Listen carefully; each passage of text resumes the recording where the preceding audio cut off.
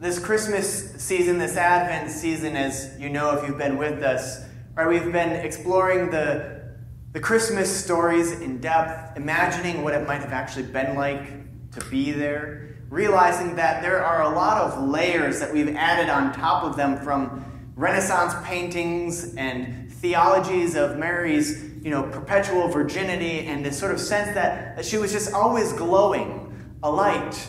And even theologically, as men throughout the ages have reflected on this, that somehow when Jesus was born, there was no blood, that little Jesus, no crying did he make, as if to take the humanity of this birth, of this God-child, out, right? Just sort of take it out of the story to cleanse it, to sterilize it. And we reflected in poetry and in scripture on Christmas Eve about this reality, right? We've almost turned it into something that's completely, if we're being honest, completely unrelatable.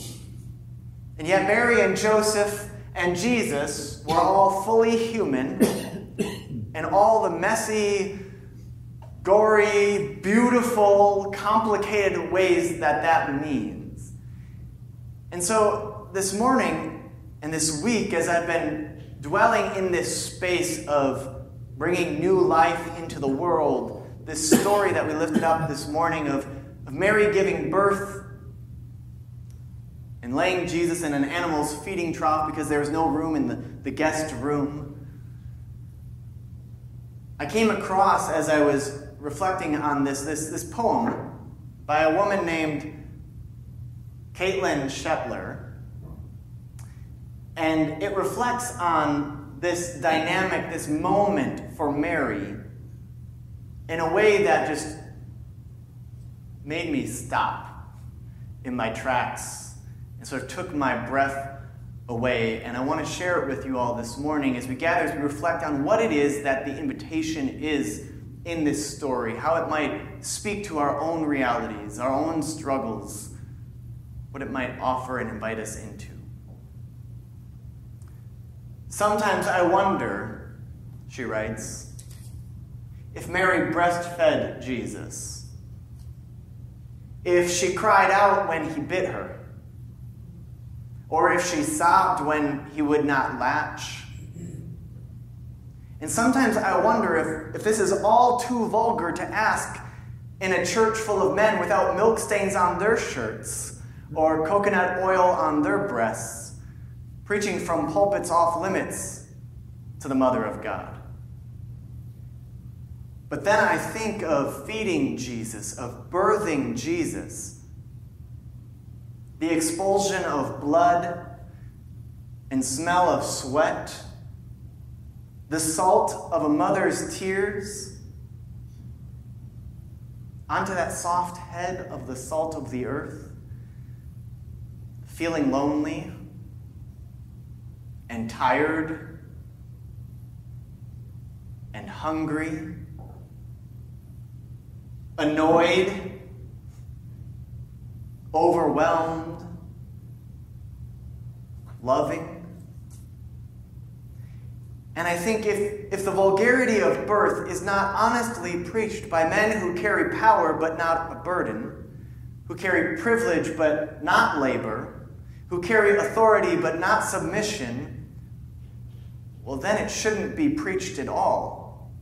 Because the real scandal of the birth of God lies in the cracked nipples of a 14-year-old and not in the sermons of ministers who say women are too delicate to lead.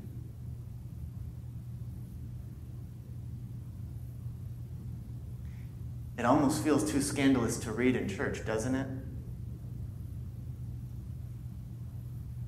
And yet it is. There's nothing,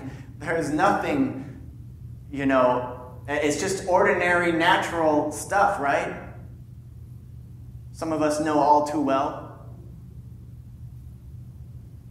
And I just am thinking about how we've sanitized all of the reality out of these stories, such that it does seem almost heretical to read these words about wondering, could Mary have been annoyed? Is that okay to say? Can we imagine that, you know what? Jesus had to have his butt wiped and cleaned. That the child of God, God in the flesh, had to be cared for tenderly, was vulnerable. I mean, how's that for an image of everlasting God, Almighty Father, wonderful Counselor, Prince of Peace? A baby with his legs up in the air on a changing table or an animal's feeding trough or whatever. And yet that is right where we claim God's power is most powerfully manifested.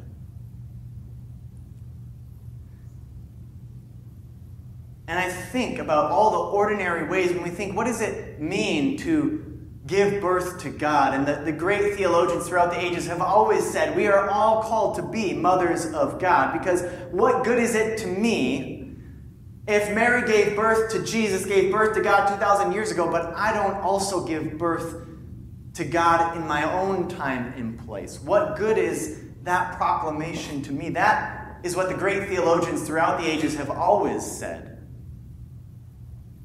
And yet we've sanitized it, put it in the past, such that if you were to ask us today, what does it mean to give birth to God? Most of us would just sort of stare at you like, what? It doesn't compute, right? And yet, I think of that moment, those early moments after the birth of Jesus, and I think, well, what does giving birth to God look like? What does it look like to raise God, to raise Jesus?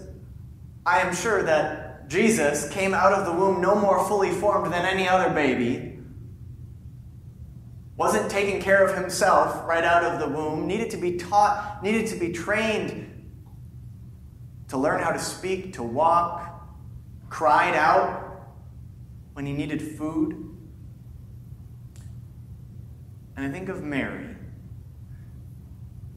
tending to that vulnerable newborn.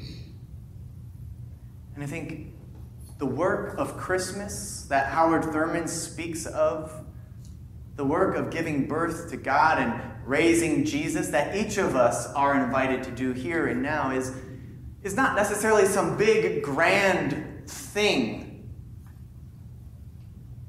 some big, grand calling that we have to discern, but it's really all the ordinary everydayness of life.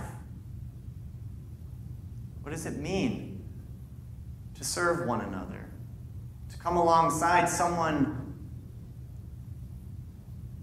who needs help, like Mary, who maybe could use a hand, who is overwhelmed, who needs a shoulder to cry on, who maybe needs an extra set of hands to come in and take care of the baby while she just goes and lays down for a little bit?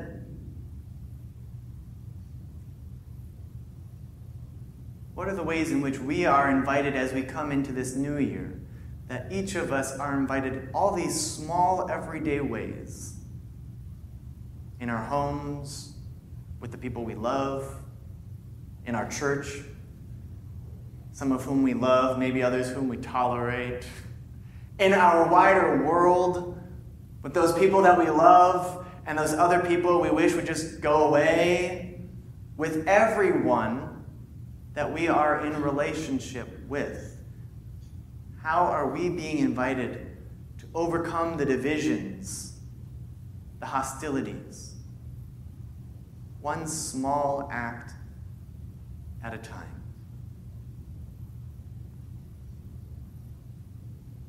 You don't have to agree with someone's politics to offer them a hand. Lord knows there's a whole lot of people in our world, perhaps each and every one of us, who could use a hand in one way or another. To recognize that need within ourselves and to meet one another at that point of need. That's the invitation of Christmas, I believe.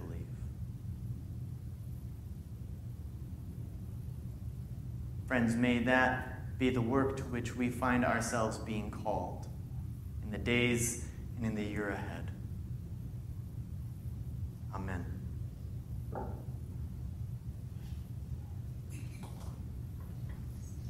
As we continue, I again invite you to turn to those carol song books and sing the following carols. We won't introduce them all. We'll just keep going from one to the next. But let us sing our way back into that story.